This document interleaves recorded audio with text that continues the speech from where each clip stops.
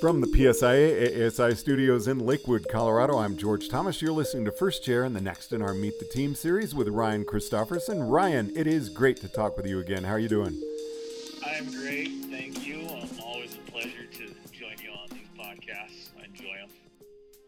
So, Ryan, this is term number 3 for you? Yes, third term. So 12 years at the end. Wow. So, when did you start? You look like you're about 24 right now. So, how did you make the team that young? Uh, you know, I was lucky enough to grow up in a ski school with a dad that was super passionate about teaching skiing, and my mom was supportive enough to let me follow him down that path. So I mean, yeah, I got certified and after college, kind of realized that I wanted something different out of life than the normal 9 to 5. So I moved to Tahoe with the goals of train. I was already level 3 at that point, and moved here to train to try out for the team and give back to an organization and really just kind of follow that path. So, Ryan, what's it like when team tryouts come around and you are going out for your third term? What's going through your mind as you're preparing? Is it like, gosh, do I still have something to give? Uh, what is it? This time, that's what it was. Like, first round, I was young, I was eager. I didn't really know what to expect. It was really, just putting myself out there for the first time, and didn't know what to expect other than training with people that had been to tryouts. But this time around, it was really, okay, I've been on the team for 8 years. What do I still have to offer? The organization, the industry, and is my position on the team something that's still adding value and bringing that, and is that the direction that the team is trying to go? So when we go out on the road, is the content relevant and what the membership's looking for? Like, those were all the things going through my head, and which I think at this tryout gave me more of a mental stress, whereas like the second tryout, I was kind of more like physically anxious and stressed, like, am I skiing good enough, like, do I belong, am I good enough, kind of thing. But this one was definitely a little more mentally stressful. So, Ryan, how did you become kind of the freestyle alpine skier on the team? Is that really a designated role? How did you take on that, role? Freestyle is something I'm passionate about. I've been into it for a long time, but as far as like the role on the team, I mean, there is a need for that. The organization has a large demographic that gets in to skiing in that pathway. They come into the mountain and they find the park and they get on the twin tips, and that's their thing, is they start turning into gibbers and jumping around, and then they become lifelong enthusiasts, but maybe want to get some money while they're doing it and enter the ski instructor world that way. So I think there's a need for that on the team, and somebody needs to specialize in that. But it's more, for me, it's about being able to be a whole team member and connect with, when we go out to an event like Masters Academy in the Eastern Division, and there is maybe an afternoon of park and pipe, and still being able to provide a good quality week for those folks as a just traditional alpiner. So it's been kind of walking that line between staying relevant and current with what's happening in freestyle, and being able to connect to the membership that identifies in that freestyle genre, and feeling like we're giving them what they need, but also being able to connect with the weekend warriors that really make up our organization, that are there to get better at skiing and want to be better at the mountain that they have, which may be something nice and short and groomed, or long and steep and off piste. So it's really kind of that fine line between a little bit of everything. Now, you had a youth growing up with a dad who was a ski instructor, as you said earlier. At what point did you find yourself gravitating to the park? I My home mountain got its first snowboard park because it wasn't skiers weren't allowed in when I want to say 12. And so, I mean, naturally, it's like, oh, what's that? I'm going to go jump off of it. At that point, I was racing. And so we would kind of poach into the park on our way to the top of our race course. And, I mean, that was just kind of our thing. Every run was a little bit of freestyle, but we were on, GS or slalom skis. And then we'd go run gates. And as the parks progressed and became open to everybody. And I was also a diver in high school, competitive springboard. And so now I'm, flipping and spinning into the water. Now let's go take that to the snow. And so it just kind of came along as it progressed and became available on the mountains. And at what point were you kind of like, wow, I really want to keep pursuing this and maybe see how good I can get at it? Uh, you know, I probably hit my threshold of willingness to like huck myself probably right around like middle end of college.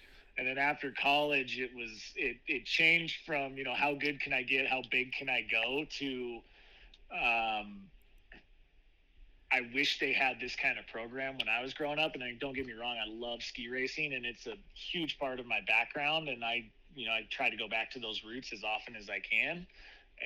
But at the same time, like, I wished I would could have had like a, freestyle element growing up with coaching. And it shifted there to what can we provide to these new younger athletes that want to still, be competitive and athletic in skiing, but don't want to race. And that's where, and there were some programs out there, but not a lot. And like, that was kind of where I really challenged myself to own freestyle. Was, connected to the fundamentals of skiing and good skiing and good riding, to how can I help kids get good at what they want to do in the park. Now, how can we help people that are more my age get to exploring the park? Because I look at a rail and I'm like, I don't want to fall on that. Right? It's not. It doesn't feel good. No. And I mean, the nice thing about our organization is, I mean, we've been doing it ever since we started teaching skiing. And I mean, it's how do we keep our guests safe while engaged, and being able to progress them and challenge them without, like, making them feel like they're putting themselves at, a large amount of risk.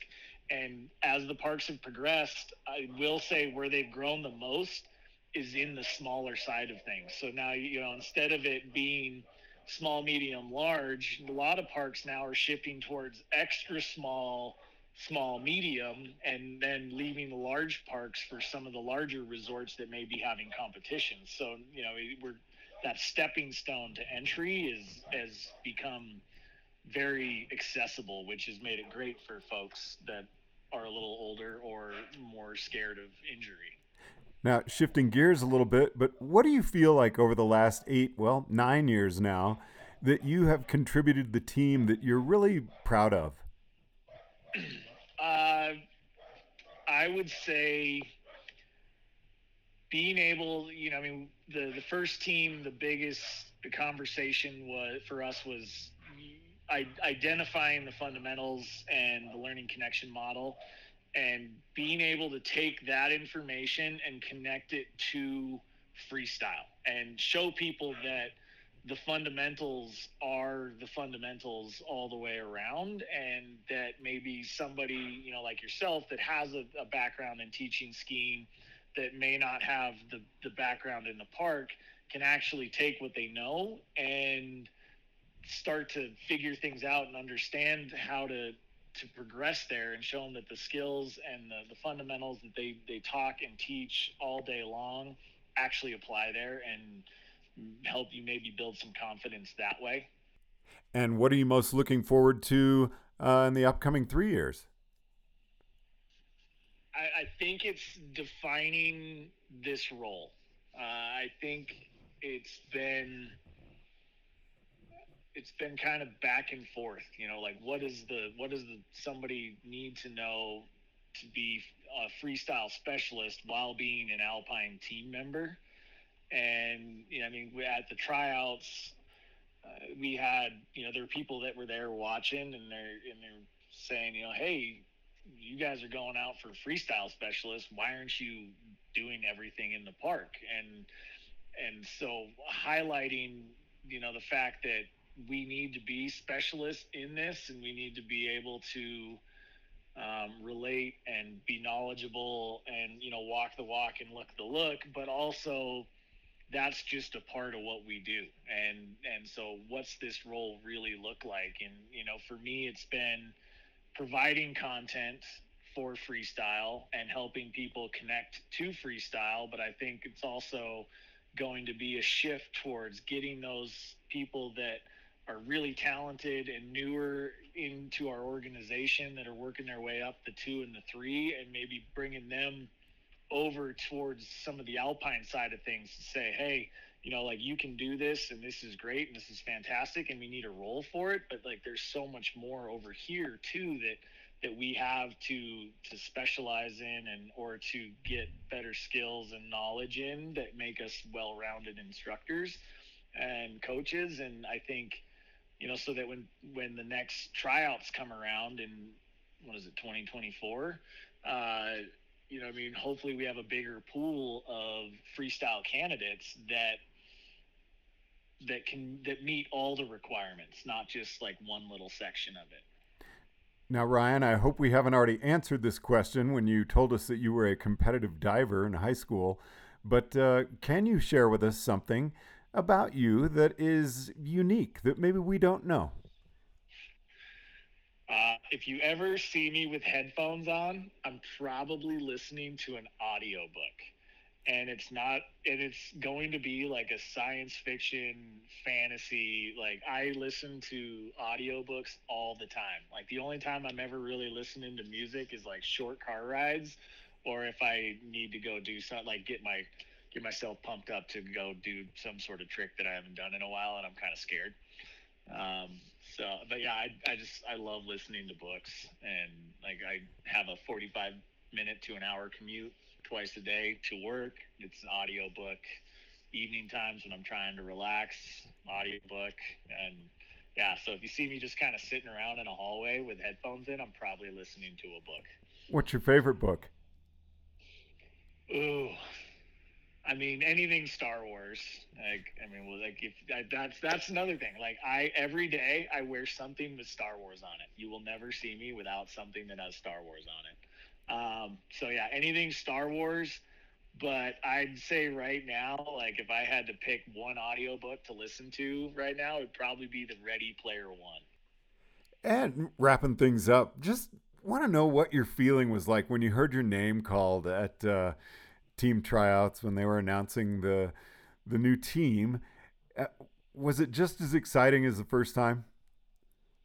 It was probably more exciting. The first time, I think I was like, I heard my name and I just sat there and I was like, what? Like, I was like, oh, you called me? I think this one, because there's that sense of relief. Like, you make the team once, and you're stoked, you're excited, but that round 2, round 3, like, there's you just have all that extra added pressure. So when you do, it's that sense of just relief. That I mean, it's, I don't know, maybe it's just me, but I put a lot more like pressure on me and on this last tryout. And so yeah, I think I was more excited probably than the first time. And it's just, yeah, confirmation that all the hard work and effort and things you've been doing for the last handful of years is worth it and going in the right direction, and we're there. Well, Ryan, it is always a pleasure chatting with you. I'm looking forward to doing some more freestyle shows with you in the coming months. Yeah, no, thank you. I'm looking forward to it. And like I said, it's always a pleasure doing these with you. I have a great time. From the PSIA AASI studios in Lakewood, Colorado, I'm George Thomas.